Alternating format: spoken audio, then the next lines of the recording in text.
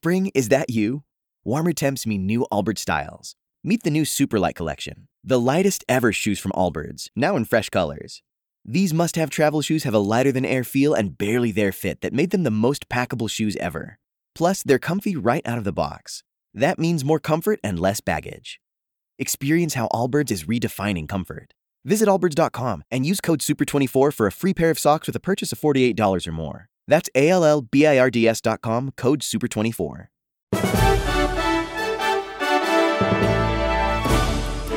This week on Viewpoints. We've also seen kids being intubated in the ICU, having to go onto ventilators, having to have significant increases in support. We speak with a pediatric doctor about keeping kids healthy this fall.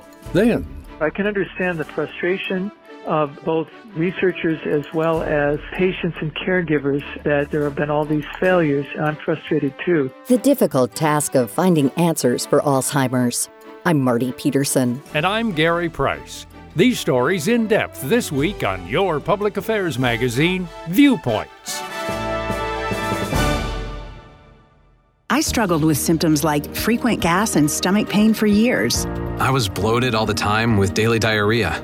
At first, I thought it was what I was eating. I kept thinking it was stomach issues. So I did my research and talked to my doctor, and we finally uncovered the truth. It was actually EPI. Exocrine pancreatic insufficiency, or EPI, is a condition where your pancreas is unable to help break down your food. It can lead to symptoms like diarrhea, gas, bloating, stomach pain, unexplained weight loss, and oily stools. And EPI symptoms can be confused with those of other common digestive conditions, like irritable bowel syndrome, Crohn's, and celiac disease. So getting to the right diagnosis meant being more open with my doctor about the severity of my symptoms and how often they were happening. But there's good news. EPI is manageable, so don't wait any longer. Use the symptom checker at identifyepi.com and schedule a visit or call with your doctor to ask, could I have EPI? Sponsored by AbbVie.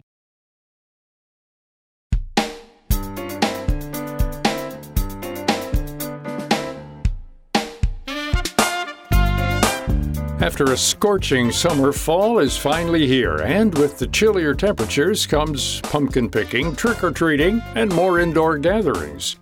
Some people are already thinking about Thanksgiving plans and wondering what the holidays will look like as the pandemic lingers on. So far, more than 182 million people have been fully vaccinated, making up for 55% of the total American population, according to the Centers for Disease Control and Prevention. Despite this number, the highly contagious Delta variant is still wreaking havoc across the U.S., leading to an increase in hospitalizations and more children coming down with COVID.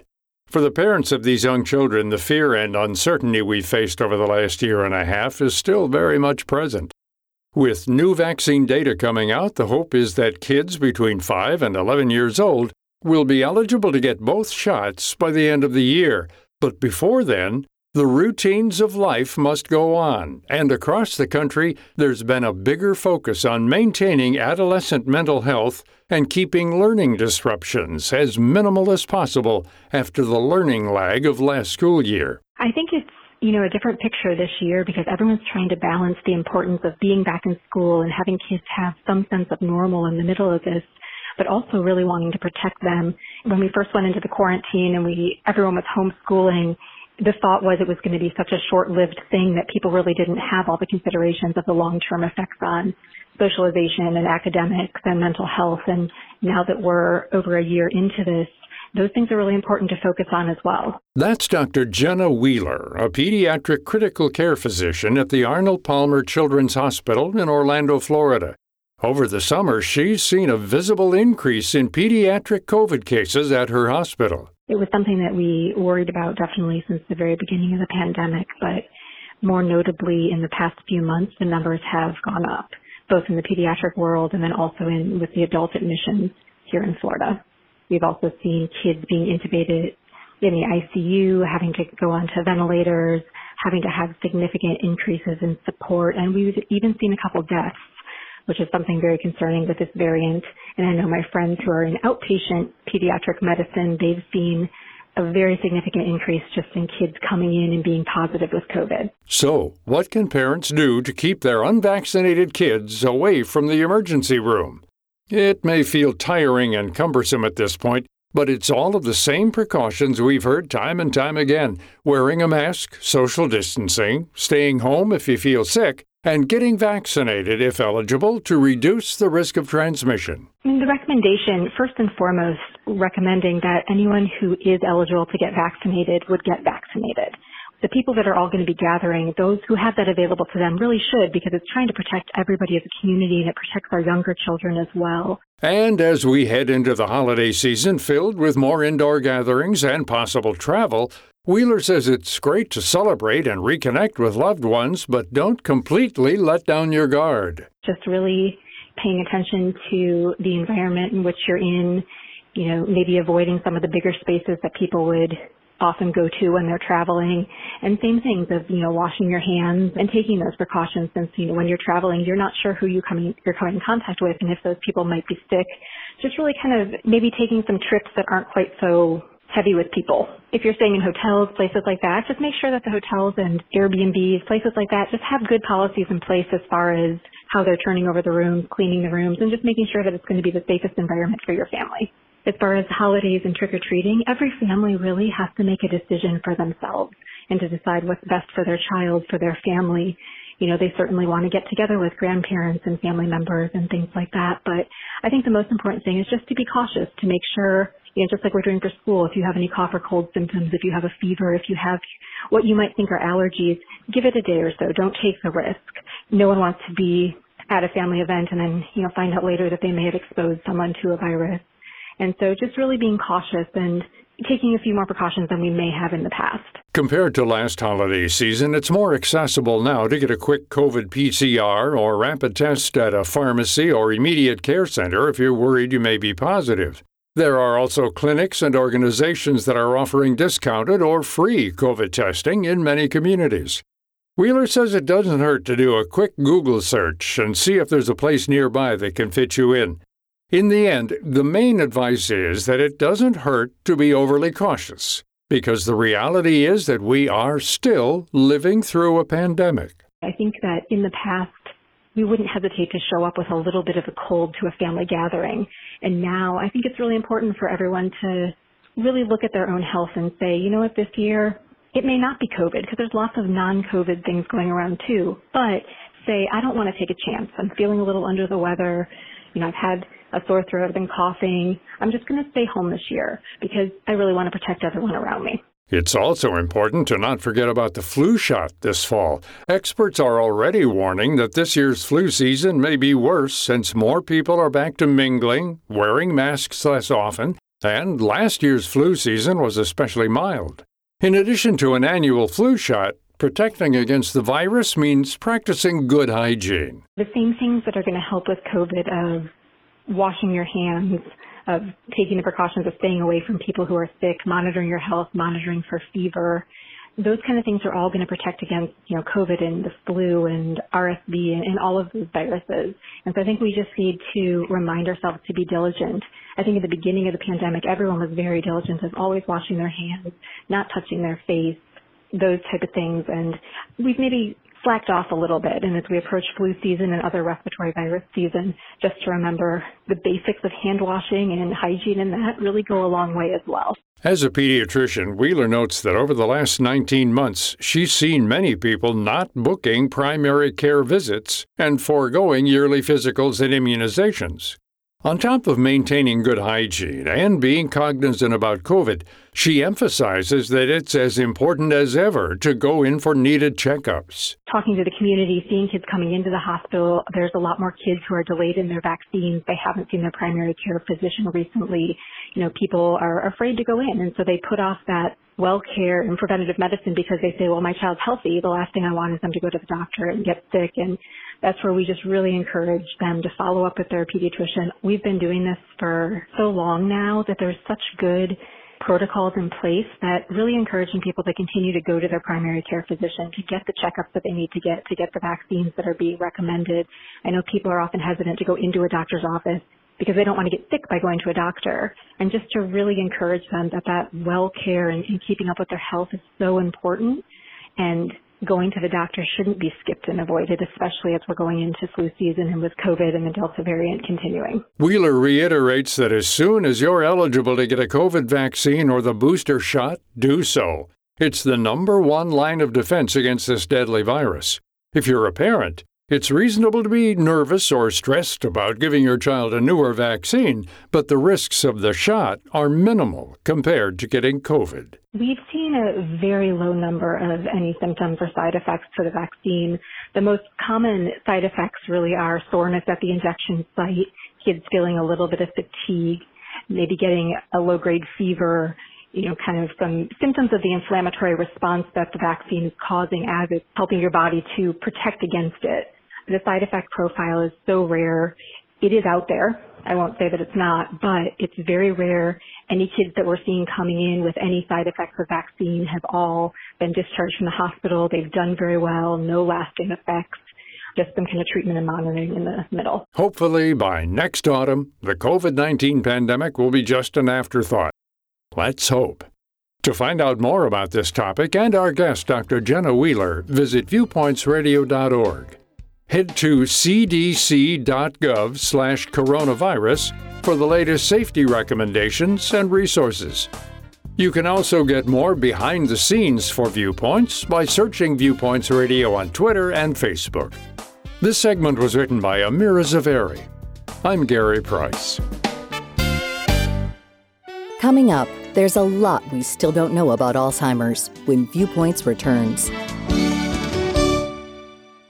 Individuals and businesses with tax problems, listen carefully. Do you feel like you're losing control of your finances? If you owe over $10,000 in back taxes or have unfiled tax returns, we can help you take back control. The IRS is the largest and most aggressive collection agency in the world, and they can seize your bank accounts, garnish your paycheck, close your business, and file criminal charges. Take control of your tax problem now by calling the experts at U.S. Tax Shield and take advantage of the Fresh Start program and new laws that may allow us to negotiate a settlement for the lowest amount possible. Our team of tax attorneys and enrolled agents can stop collections and get you protected so you can take control of your financial future. U.S. Tax Shield offers a price protection guaranteed quote to get you protected today. U.S. Tax Shield is A+ rated with the Better Business Bureau, so call now. 800-568-1647. That's 800-568-1647. U.S. Tax Shield. 800-568-1647. Progressive's Home and Auto Bundle Extrava-Festa Save-A-Thon, the annual year-long event for saving big on home and auto insurance. These savings are available up until and straight through Labor Day, Halloween, Grover Cleveland's birthday, Taco Tuesday, the anniversary of the moon landing, White Chocolate Day. The sale literally never ends. You can come on Jupiter's Ascension, National Pisces Day, but not Leap Day. Just kidding. We're doing Leap Day because every day is perfect for saving money with a Home and Auto Bundle only at Progressive. But for real, we're not doing White Chocolate Day because white chocolate is gross. Progressive Casualty Insurance Company and affiliates. Discounts not available in all states or situations.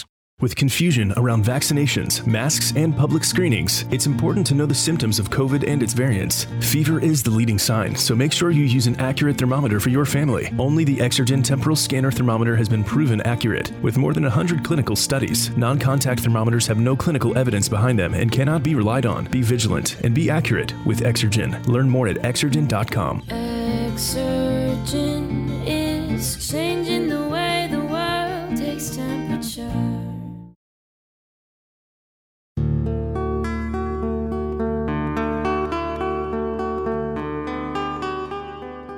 Alzheimer's disease is the 6th leading cause of death in our country. In 2019, more than 121,000 Americans died from the neurological disease, according to the Centers for Disease Control and Prevention. For several decades, scientists have been puzzled by its origins and debilitating effects. In fact, the first described case was more than 100 years ago, in 1906, by German psychiatrist Alois Alzheimer. For years, he studied a 50-year-old female patient who was suffering from paranoia, confusion, and memory loss, symptoms that we would describe today as dementia. While scientists have grasped a basic understanding of Alzheimer's disease, the most common type of dementia, many believe we've barely scratched the surface. Alzheimer's disease affects the most complicated organ of the body, the brain. We know a lot about the brain, but there's a lot that we don't know about the brain. We're struggling to learn how the brain functions. Our sensations, our impressions of ourselves, our personalities, our thoughts, our memories, consciousness itself, it's all dependent on the brain. And yet we know very little about the mechanisms of the brain that support these functions. That's Dr. Robert Vassar, the scientific director of behavioral neurology at Northwestern University's Feinberg School of Medicine. He's also the director of the university's Alzheimer's Disease Research Center within the Mesolem Center for Cognitive Neurology and Alzheimer's Disease. Vassar believes there have been a lot of failures in clinical trials because scientists were treating at the wrong stage of the disease. Once symptoms take over, memory symptoms and dementia, there is a substantial amount of damage to the brain, loss of neurons, and brain atrophy, particularly in regions of the brain that are important for memory, like the hippocampus. Now, once the neurons die, they can't come back. And so once they're gone for good. And that's a problem for people that are already diagnosed. They already have damage, ongoing damage to the brain. But recent technological advances now allow researchers to detect Alzheimer's disease earlier and explore the role of preventative treatment in clinical trial patients. We've learned slowly that Alzheimer's disease takes many decades to manifest itself. And there's a very long period of time, maybe 10, 20, or 30 years, where the disease is brewing in the brain, and yet there are absolutely no symptoms. And the people having this going on in their brains are on the road to Alzheimer's, but they don't know it. We really didn't understand that because in the past, the only way we could study Alzheimer's disease in people would be at the end of their lives after they passed away, and we were permitted to do a brain autopsy. Now, in the last 10 years or so, we've had some very interesting developments in brain scanning. We are now able to scan the brains of living patients and see these pathologies, the amyloid pathology, occurring over time in living individuals. The idea that amyloid plaques building up in the brain may be a root cause of Alzheimer's is called the amyloid cascade hypothesis. But while this theory has been widely accepted for decades, there's been a great deal of controversy because it's led to a lot of dead ends in large-scale research and clinical trials. Attempts to treat Alzheimer's by going after the plaque buildup just hasn't consistently worked in patients so far. I can understand the frustration of both, researchers as well as patients and caregivers that there have been all these failures. I'm frustrated too. But I think the point is that we shouldn't now throw the baby out with the bathwater because, these are very well-developed amyloid drugs that really engage the target and remove amyloid from the brain. They do their job very well. We just need to know the appropriate stage of disease at which individuals can be treated. And so my argument would be go well before there are symptoms and before there's damage to the brain. Dr. Carl Harrop is on the other side of the debate over amyloid and how Alzheimer's research has been tackled over the last few decades. Harrop is a professor of neurobiology and an investigator in the Alzheimer's Disease Research Center at the University of Pittsburgh School of Medicine. My estimation is that we know virtually nothing about what causes Alzheimer's disease. So I think we stopped listening to our own data. We kept hoping that we could just ignore all the inconsistencies and keep plowing ahead because the enthusiasm was so high.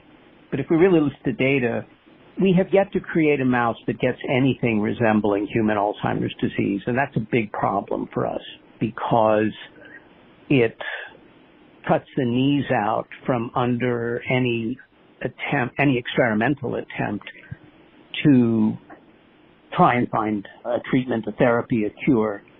But I think concurrent with that, the rush to publish and the failure really to listen to our own data, I think concurrent with that is we actually distorted the definition of Alzheimer's disease in a way that rendered it close to meaningless.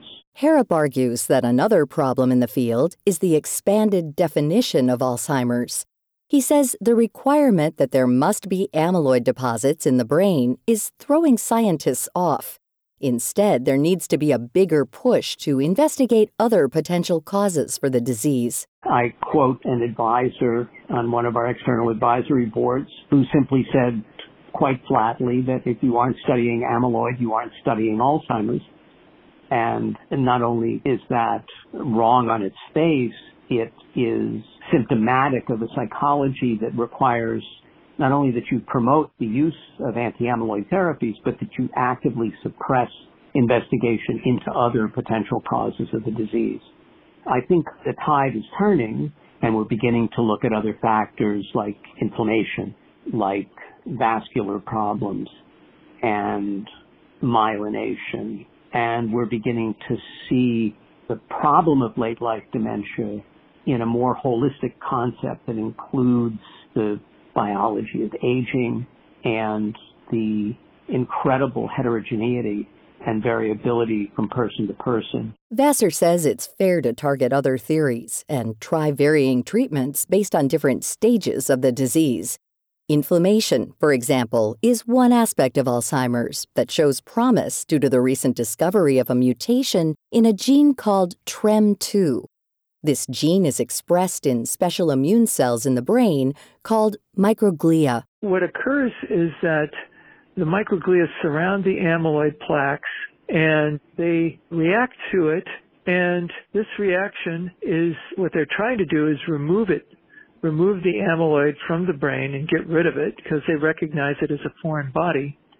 But in the process, they're not able to really get rid of it because the amyloid is so indigestible for them. And what they are doing is also producing a lot of inflammatory molecules. And as we know from inflammation throughout the body, inflammation causes pain. It's important for healing, but chronic inflammation can produce damage to tissues. And that is exactly what seems to be happening in the Alzheimer brain. While the debate over Alzheimer's research rages on, every 65 seconds, one more person is diagnosed with the disease in the U.S. alone. Right now, 6 million Americans are living with Alzheimer's, and this number is set to double over the next 30 years as the population skews older. The progress being made today to examine other causes and focus more on preventative treatment will hopefully save millions to come. To learn more about Alzheimer's disease and research, as well as our guests, Dr. Robert Vassar and Dr. Carl Harrop, head to viewpointsradio.org. Also, check out Dr. Harrop's book, How Not to Study a Disease, The Story of Alzheimer's, available online and in bookstores now. For more behind the scenes, search Viewpoints Radio on Twitter and Facebook. This segment was written by Amira Zaveri. Studio production by Jason Dickey. I'm Marty Peterson.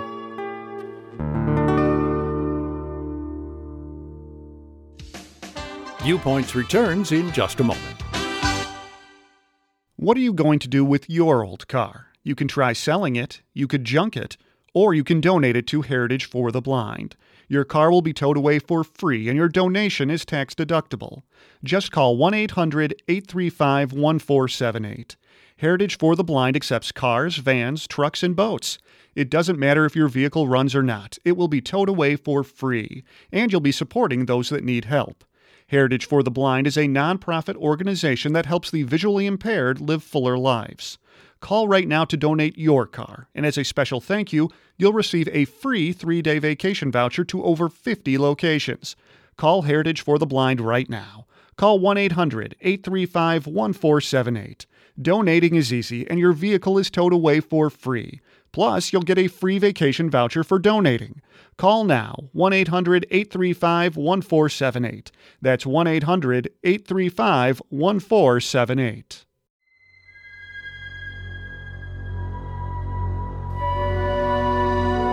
Welcome to Culture Crash, where we examine what's new and old in entertainment. Now that it's October, it's that time of year when so many of us look for some Halloween-themed thrills and get into that spooky autumn vibe that the internet loves so much. While I found the WB horror film *Malignant*, which is streaming on HBO Max through October 10th, to be a huge disappointment, the service does have some other familiar titles that may be worth checking out or revisiting.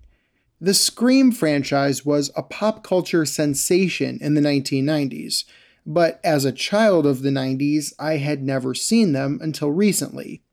Though the series does offer diminishing returns as it goes and has little to say in Scream 3, I still found myself to be blown away by the first two films, especially the original Scream. Something of a meta-commentary on horror movies from a master of the genre in Wes Craven, Scream sees a group of high schoolers hoping to avoid being killed by a masked murderer, while also deconstructing the horror genre and providing some laughs along the way. Funny enough to be considered a comedy and scary enough to be a horror film, Scream truly looks at what makes audiences crave horror films in the first place, as well as what role violent entertainment plays in America, and more. Additionally, I found it to be the rare high school horror movie that really seems to understand what being in high school is like. Scream isn't sanitized like a Disney film would be, but it also doesn't treat its characters like full-grown adults. They stay on the phone a little too long. They express feelings they may not fully understand, and the characters feel very real. Often, a 20 to 30-year-old franchise will feel dated, but the original Scream felt like it could have come out last week, and I found a lot to enjoy in the popcorn thrills of the 1990s. Scream, Scream 2, and if you're willing to push your luck, Scream 3, are now streaming on HBO Max. I'm Evan Rook. I struggled with symptoms like frequent gas and stomach pain for years. I was bloated all the time with daily diarrhea. At first, I thought it was what I was eating. I kept thinking it was stomach issues. So I did my research and talked to my doctor, and we finally uncovered the truth. It was actually EPI. Exocrine pancreatic insufficiency, or EPI, is a condition where your pancreas is unable to help break down your food. It can lead to symptoms like diarrhea, gas, bloating, stomach pain, unexplained weight loss, and oily stools. And EPI symptoms can be confused with those of other common digestive conditions, like irritable bowel syndrome, Crohn's, and celiac disease. So getting to the right diagnosis meant being more open with my doctor about the severity of my symptoms and how often they were happening. But there's good news. EPI is manageable, so don't wait any longer. Use the symptom checker at identifyepi.com and schedule a visit or call with your doctor to ask, could I have EPI? Sponsored by AbbVie. And that's Viewpoints for this week. Viewpoints is a production of MediaTrax Communications. Follow us on Twitter, Facebook, and Instagram to learn more about upcoming shows and find a library of past programs on Apple Podcasts, Google Play, and Spotify. Plus, you'll always find previous segments and more information about our guests at viewpointsradio.org. Join us again next week for another edition of Viewpoints. For the ones who work hard to ensure their crew can always go the extra mile, and the ones who get in early so everyone can go home on time, there's Grainger, offering professional-grade supplies backed by product experts so you can quickly and easily find what you need. Plus, you can count on access to a committed team ready to go the extra mile for you. Call, click Grainger.com, or just stop by. Grainger, for the ones who get it done.